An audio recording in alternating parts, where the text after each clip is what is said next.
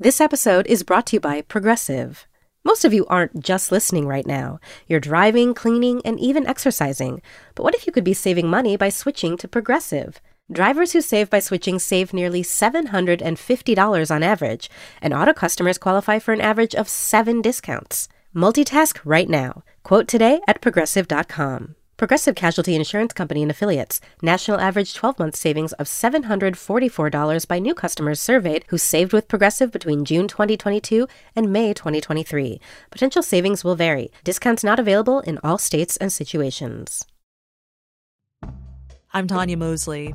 In 1987, my sister Anita vanished without a trace. Decades later, thanks to DNA, we found her. But that's only the beginning of the story. She Has a Name is a new audio documentary that explores the search for redemption, confronting trauma, and healing in the face of unimaginable loss. Subscribe now to Truth Be Told presents She Has a Name, where every revelation brings us closer to the truth.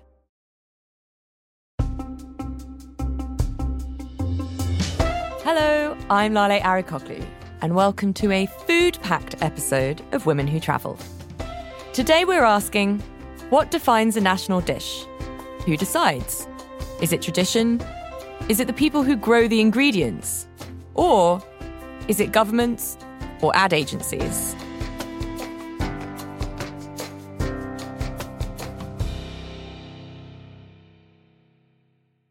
A little later, I'll be chatting to Mallary Santucci, culinary producer for Condé Nast's Bon Appetit, about how they approach the idea across the magazine's pages and in their test kitchen. I feel like oftentimes, if you talk about a national dish or food in general, I feel like it gets tricky because food culture doesn't necessarily abide by borders all the time. In national dish, I ended up choosing 6 countries, which I knew well myself and where the cuisines were really fascinating and with a fascinating story. First, Anya Von Bremzen. An author of 6 cookbooks, her newest work, National Dish, is a blend of memoir, history, and culinary travelogue. I look at this very traditional French dish, pot à feu, pot on a fire, which is a boiled dinner. Then I move to Naples to research pizza and pasta.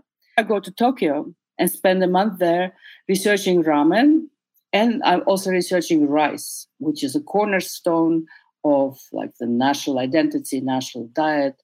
I go to Spain, to Seville, for tapas, and then to Oaxaca for mole and tortillas. Italy, France, Spain, Mexico, Japan, and Turkey, where she eats in bars, fancy restaurants, and from a host of food carts to try and understand what forms each place's national dish. The whole point of my book is to deconstruct the idea of a national cuisine and to see how it came about and how recent it is. And national dishes can become symbols of nationalism, of power. There's a lot of money the countries put into promoting these dishes. So it's not all benign. There's a side of it that is very complicated, and I explore that as well. There is a quote in your Istanbul chapter, that took me right back to my childhood summers, and apologies because I'm going to quote you, but you write, "Back at home, I sat with the windows open wide on the Bosphorus view, tankers inclined north and south in the last light, dwarfing the ferries that would glow like paper lanterns come nightfall." And my childhood memories of going there with my family is sitting on the terrace at my cousin's house and watching that exact scene. And it would always be accompanied by an inordinate amount of food that I was usually being force-fed, because in Turkey, no matter how much you eat, someone's always trying to make you eat more. And so, as someone who spends a lot of time there, I'm desperate to know what the flavours and smells of Turkey are for you. Well, for me, one of the emblematic smell is the balık ekmek, the mackerel sandwiches being grilled by the dogs, and it's always mingles with the exhaust fumes. It's also the smell of kebab and köfte, meatballs, also grilled by enterprising vendors, somewhere on the street. But it's just like almost aggressively urban scent, and there's always exhaust and honking. I love that honking. So I feel like this kind of leads us nicely into the premise of your book, National Dish. You've thrown out a few different things, especially kebabs, which I think, whether or not this is correct, a lot of people will associate with Turkey. How do you define a national dish? Because also actually what you write about for Turkey isn't kebab. Many dishes are shared between countries. Hummus, for instance. So the whole premise of the book was to see how these dishes became branded as national and why and what they mean to people. Turkey is a great example. Turkey didn't exist until Atatürk, the father of the Turkish Republic, created a republic, a modern sovereign nation from the ashes of the humiliated and defeated Ottoman Empire. And for instance, the Ottoman Empire was a multicultural entity. It had no idea of nationalism. There was almost no word Turkish used. Turkish, was somebody on a donkey. You were Armenian or Greek or Jewish. So how does that cuisine become national cuisine? I love that you mentioned that, because I feel like that's something that actually not everyone knows or necessarily understands about Turkish history. But my great-grandmother, who lived to 101, used to write in Arabic, and she spoke in Arabic. That was a very traumatic situation for people because Ottoman language was written in Arabic and partly Persian, and it was very complicated. But it's with a lot of the countries. Imagine Italy. We think something Italian is so eternal. There was no Italy until 1860. It was a collection of duchies and papal states. There was no notion of Italy. It got unified in 1860s. And it's like this with a lot of countries. There were some dishes that were easy to define and that are associated with a place. Pizza, Naples. And it's very ironic that pizza became globalized so intensely, and you find it anywhere. But it still has its place of origins, which is pretty undisputed, at least pizza as we know it, which is something baked in a domed oven with a tomato sauce and some cheese. But pizza was also not the national dish of Italy, because until the late 19th century, northern Italians would come to Naples and just write how disgusting it was. They compared Naples to Africa. They exoticized it.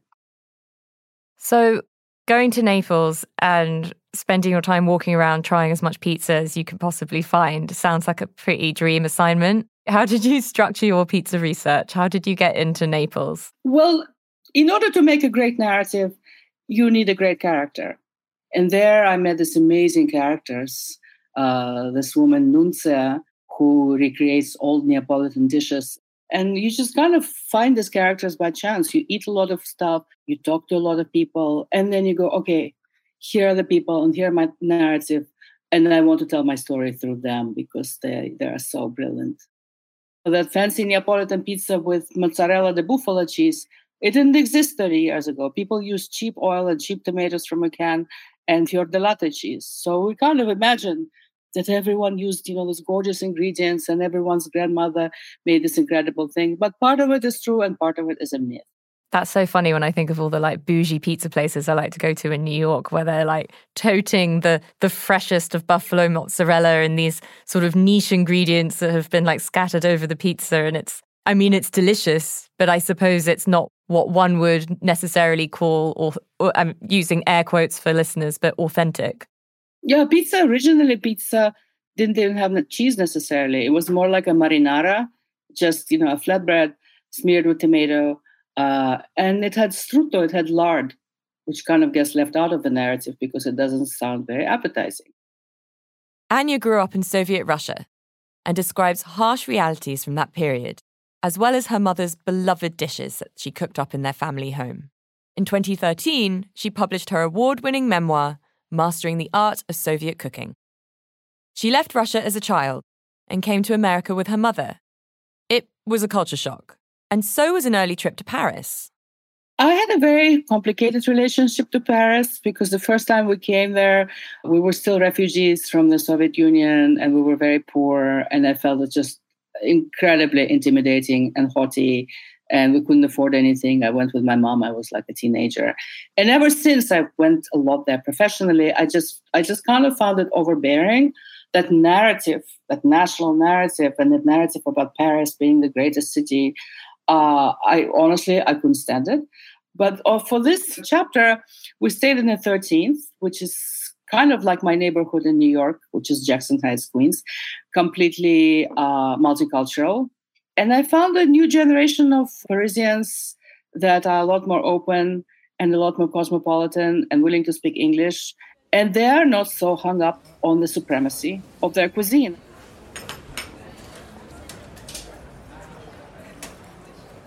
Paris being intimidating is part of its own myth, and they kind of perpetuating. And yes, aren't we Parisians awful and everyone hates us and kind of like this sort of thing, this auteur. But now it's just a lot more accessible because it lost that idea of the supremacy of its cuisine. We'll hear more about the other 3 countries that Anya explores later in the show. But coming up, Bon Appetit's culinary producer, Mallary Santucci, on what makes America's national dish as we approach July 4th.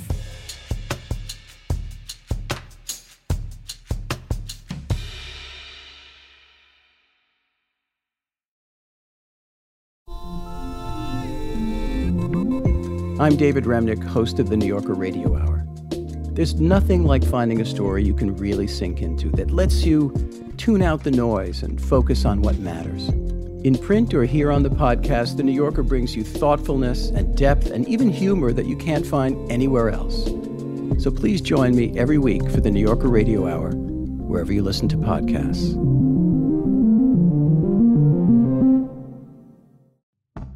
I'm Tanya Mosley.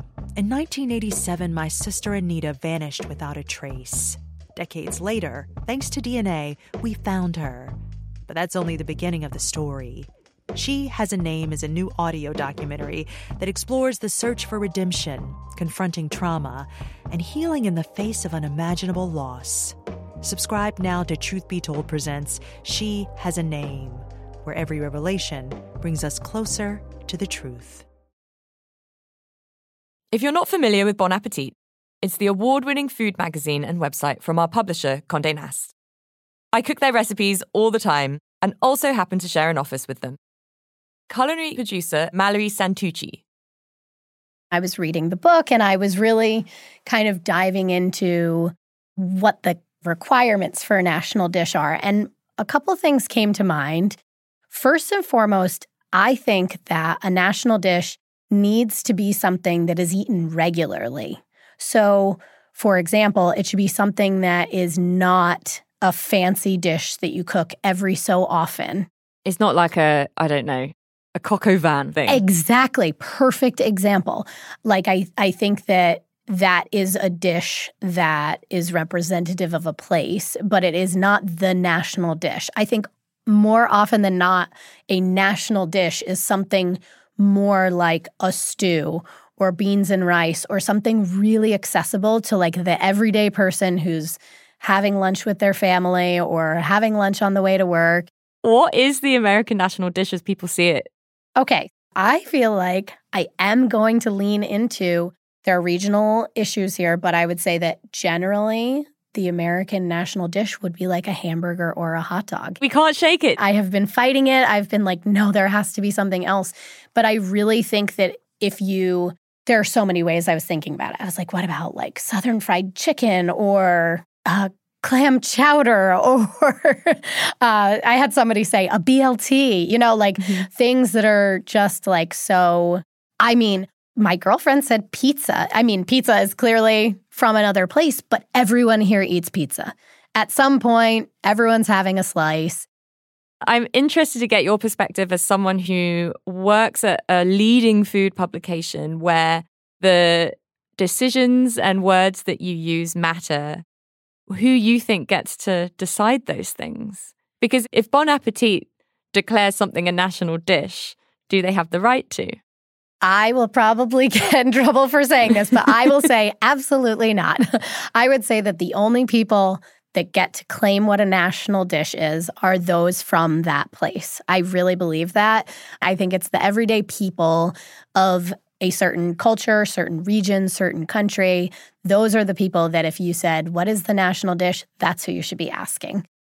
I just think it is funny when these things, like when other people get involved, whether it's UNESCO or governments trying to push for tourism, whatever the case may be. I think that there are national dishes that sort of get thrown out there that aren't necessarily, like I said, the everyday food. I'm trying to think about what I see it as a national dish for the UK. And when you say what people are getting for lunch, I'm like, oh my God, that means it's like a pret-a-manger sandwich. That is the national dish. That is the national dish. How grim. Capitalism has prevailed. Yeah, it's interesting. Like the UK, there is so much cultural influence, chicken tikka masala being on the list of, national dish in the UK. But what about something like that is more traditionally from that place, eaten historically from that place? The UK trips me up sometimes. Yeah. I read somewhere somebody said fish and chips, and I was like... I mean, I roll my eyes a bit, but... Oh, it's tough, yeah. That's probably why the country is having such an identity crisis right now anyway. If you think of China, you think of Peking duck, but that is not a dish that's eaten every day, regularly by, the everyday man. It is a dish that's probably reserved for special occasions. I mean, we can get into this. National dishes that have kind of gone wrong. I think that the example that always comes to mind for me is pad thai. People often... Yes. Wait, tell me more. So I have this thing with pad thai. I mean, it's delicious. Everyone likes it. And it's very popular here. But I would say if you were to ask a Thai person, I don't think that pad thai is as popular or as eaten as often there. I think that there are probably other dishes that represent like the everyday food for a Thai person. I think it just happens to be a dish that caught on very sort of fantastically in the US and people love it. And there's nothing wrong with that. I think it's great when, that's working with what in the field that I do. I love food, I love to eat, and I love to eat food from everywhere in the world. So there's absolutely nothing wrong with like a popular dish from somewhere else. Yeah, it's a beautiful thing. Right? To have countries adopt these dishes as, hopefully not try and claim them or appropriate them. Yeah. But to show them love and value is a great thing. I learned so much from Anya's book, and she shatters a lot of myths, and there's a lot of history when you were reading it as someone who works in food. What were some of the surprises? Historically, it's not all peachy. It's not all nice, but I do think that it's, to me, so cool. And in her book, like such an exciting part is like you understand the history and therefore you understand how everyone sort of has their food culture now. It's also borders as we know them currently a relatively modern construct. Of course. Which also makes the whole idea of a national dish a total construct. Completely. I was thinking about how like khao soi is such a regional dish in Thailand that everyone in northern Thailand really, really loves. I just shot an episode for Epicurious for Passport Kitchen, and we filmed making khao soi, and it was such an amazing experience and so fun. But we talked about on that episode, and myself with the chef while we were filming, we were talking about how because it's northern Thailand, there's all sorts of influence from like the border of China.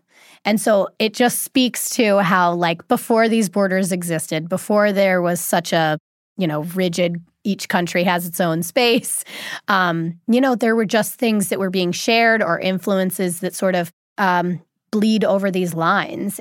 So if we are defining a national dish by it being accessible, and by accessible really we mean cheap. Cheap or eaten every day, not a special occasion. And we're going to land on the hamburger. And then, listeners, I can't believe I'm saying it. Get in the comments, get in the reviews, tell us how we're wrong, get angry. I'm all right with being wrong. I swear I did. I challenged myself to think outside of the hot dog and the hamburger, but I kept coming back to it. After the break, a fascinating celebration that takes place when Anya visits Oaxaca, as well as her take on Japan's national dish.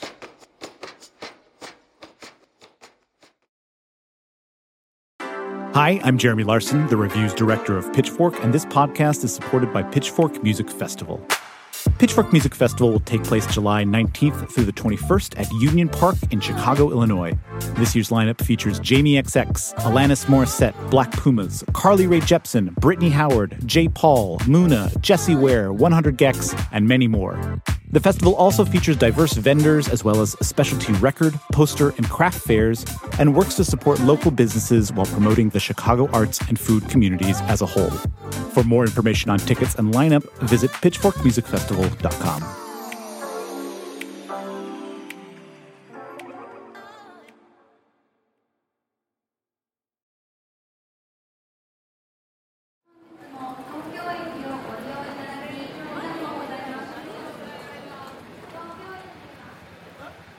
Another food capital. I've got to experience myself, albeit for only 3 days, and therefore felt absolutely intimidated. Just in terms of where to start is Tokyo. And you mentioned ramen. And one of the things that actually really struck me was that ramen, at least when I was there from my sort of snapshot, was that it was often like a late night drunk food.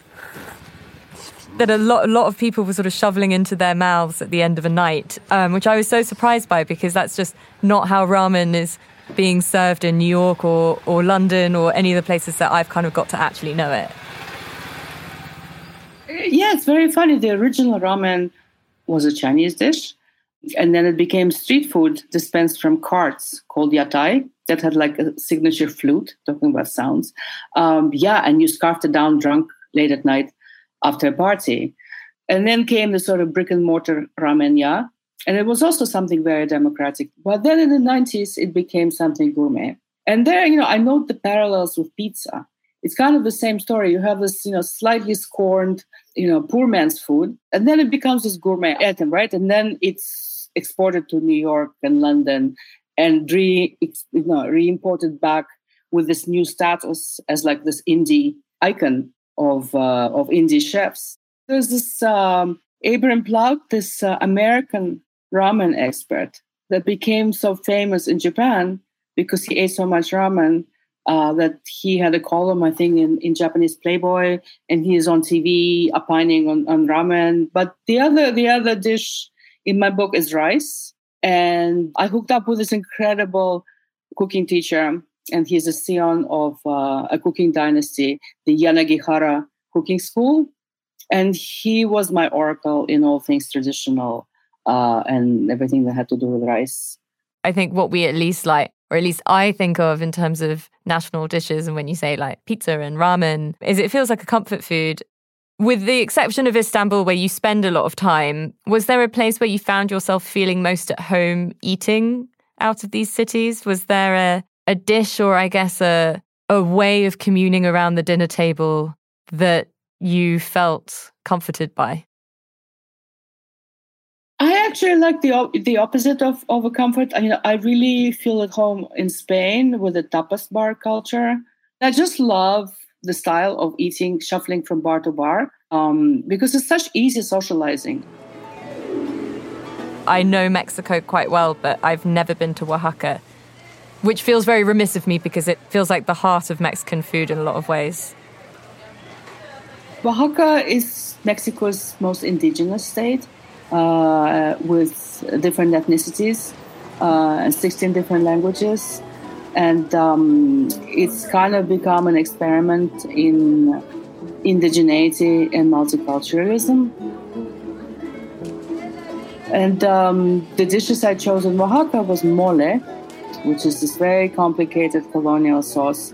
And it represents Mexico's mixed identity. But the other dish I investigate is the tortilla and the culture of maize and the role of women in preserving that tradition. And the Oaxaca chapter also has a surprise because my partner and I, and we've been together for over 30 years, we end up getting married in a shamanic ceremony. Describe that scene a little bit. I mean, without too many spoilers, but... That was incredible. It actually was all because of mezcal, the drink. We went to a palenque where they make mezcal. And the maestro mezcalero looked at us and said, "How long have you guys been together?" We said, "Well, for like 30 years. And he said, "Well, how come you guys are not married?" We're like, our accountant doesn't think it's a great idea. And he looked at us very seriously and he said, no, I think you should get married. And I can marry you because I'm actually married people before because I'm sort of a shaman. So all my friends in Oaxaca said, oh, yes, let's have a boda. Anya, let's have a wedding. So the mezcalero came with his friends and there was a lot of herbs that they were waving and incantations. Before that, he had to get down on his knees and ask for my hand and deliver a candle and chocolate. So it was we did it the whole way, and it was kind of like funny until it became very emotional because we have so many friends and so many wonderful people that helped us with my book in Oaxaca, and everyone was extremely moved by it. And it was in the roof of a beautiful restaurant with a gorgeous view, and much mezcal was drunk and much mole was eaten. You must have a different relationship to both mole and mezcal now after that.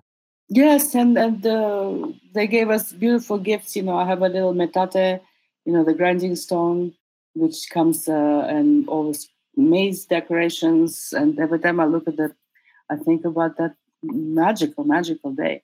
Oh, I love it. I want to go get married. Just how you did it. Even though I am married, but I want to do it again and do it how you did. People do it. People go and renew their vows. No, seriously, it's kind of great.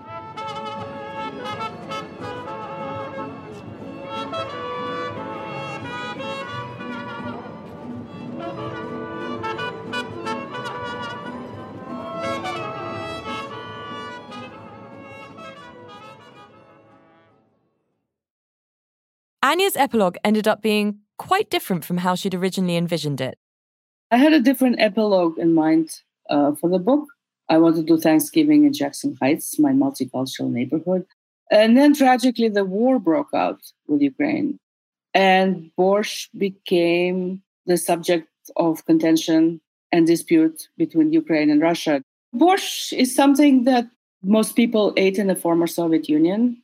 Because Soviet Union, where I grew up, was an empire. It was kind of like Ottoman Empire in a way. And there was all these different ethnic republics with their own languages and their own cultures.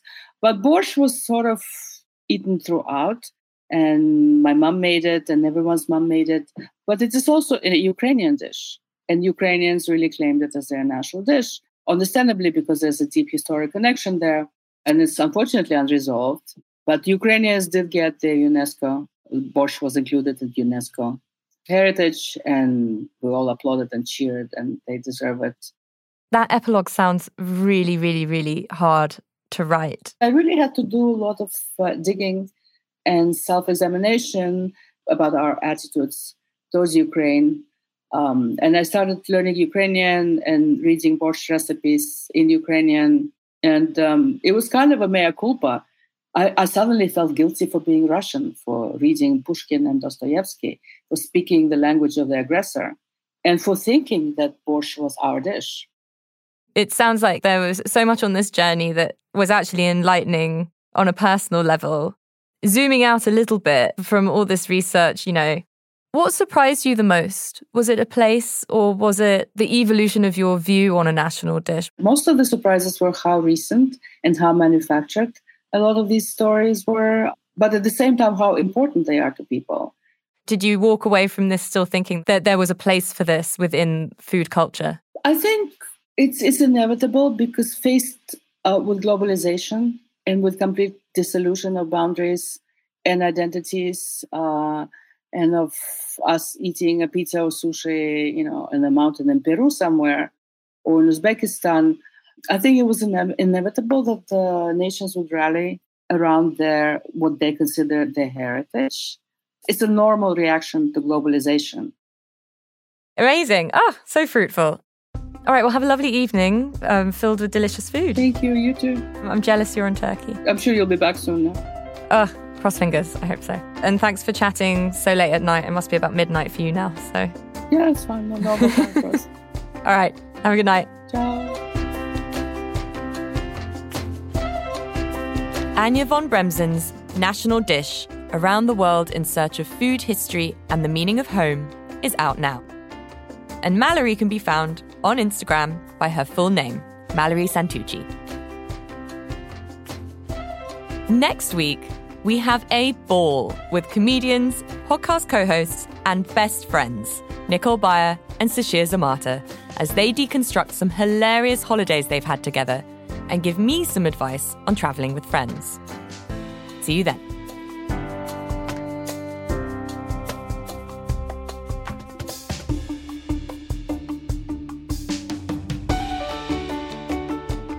I'm Lale Arikoglu, and you can find me on Instagram at Lale Hannah. Our engineers are Jake Loomis and Gabe Kuroga. The show's mixed by Amar Lal. Jude Kampfner from Corporation for Independent Media is our producer. See you next week.